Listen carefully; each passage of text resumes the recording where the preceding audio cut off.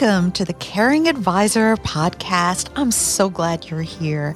I'm Elizabeth Brickman, the Caring Advisor. Would you like to experience financial happiness?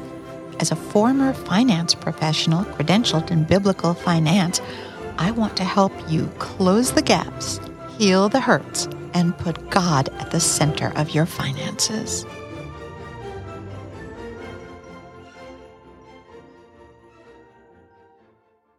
Do you guard your financial data, your bank account, your home?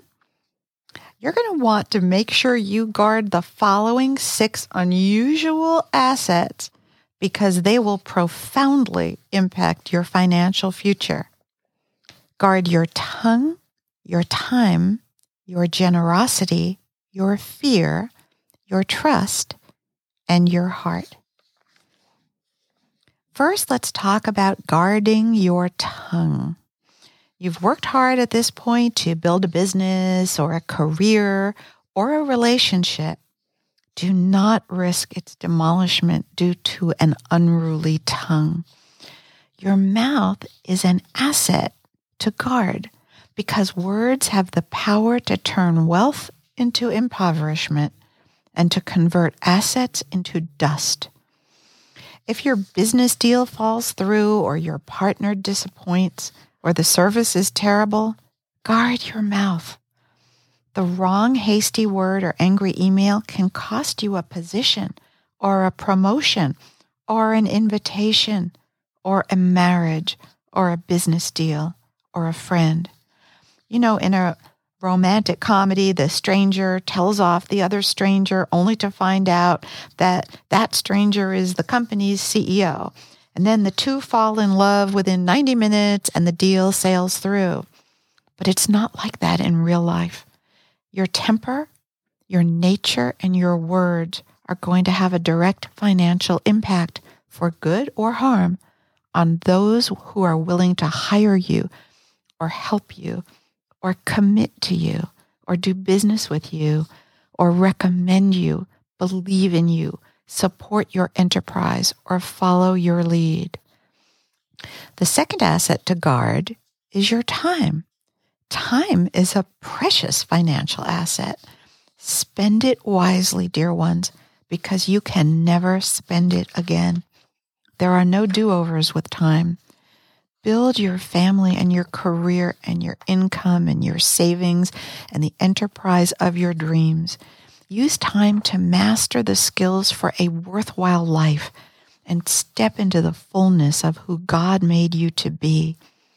Time is an asset of invaluable proportions. Don't squander it. Guard time meticulously, and you'll guard your financial future. The third asset to guard is your generosity. Yes, generosity is an asset. In uncertain financial seasons, you may be tempted to pull back your formerly outstretched arms of generosity, but don't do it. Generosity is an asset well worth guarding, for it pays dividends so huge. Don't let anything steal from you the inestimable rewards of financial obedience. Live in financial sync with God, who owns everything. At all times, and especially during those uncertain times in your life, guard your generosity. The fourth asset to guard is your fear. Unusual asset, isn't it? But fear is an asset if utilized rightly.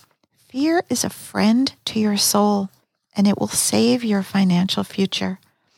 But fear can also effectively destroy both soul and finances, so use this asset wisely.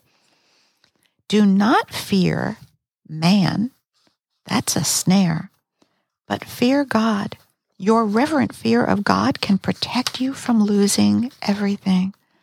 Do not fear pursuing a business or a personal accomplishment, which depends on God's favor. But do fear idolatry, the worship of any person or thing other than God. Fear the worship of idols, and only you know what idols are for you. Just remember, God destroys idols. Above all else, guard your fear of pride, which will protect you from ruin. Pride is idolatry turned towards self and is detestable to God. He makes us a promise, no matter how hard we've worked, no matter how well we've done, pride will precede our fall. Count on it. Never be so arrogant as to think you don't need fear. You need fear to stay safe. The fifth asset to guard is your trust. I cannot count the scores of financial horror stories told to me by clients who had put their trust in the wrong investment idea or person. Trust is an asset you must fiercely guard. Don't be tempted to give your trust away. Guard it. So what shouldn't you trust? Well, don't trust riches. If God permits, you may freely earn, invest, and share riches, all to the glory of God, but never, ever trust riches. For if you do, the Bible promises they will fly away. Don't trust yourself. You mean well, you think clearly, you're intelligent, you're experienced, but you cannot see tomorrow. You do not know what God knows about your life and all the players in it. Trusting yourself is a financial risk you dare not take. Trust God, not your human inclination, for the financial direction, instruction, and outcome you need. Finally, guard your heart.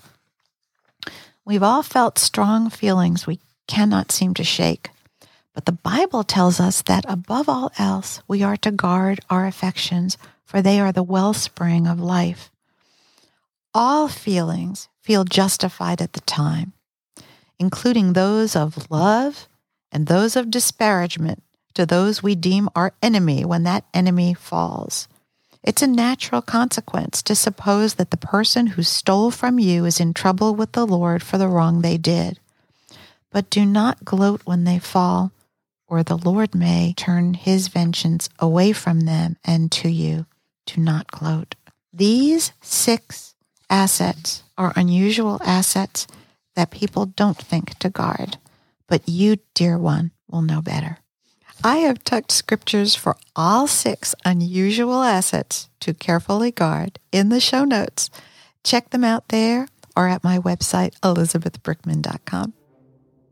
Bye for now. Let's continue our conversation. Subscribe and be notified when the next episode airs. And if this has helped you find financial happiness, please share it. Let's close the gaps, heal the hurts, and put God at the center of our finances. Come visit me at elizabethbrickman.com, where subscribers receive additional content. And thanks to my co-producer and audio engineer, Tyler Harrison.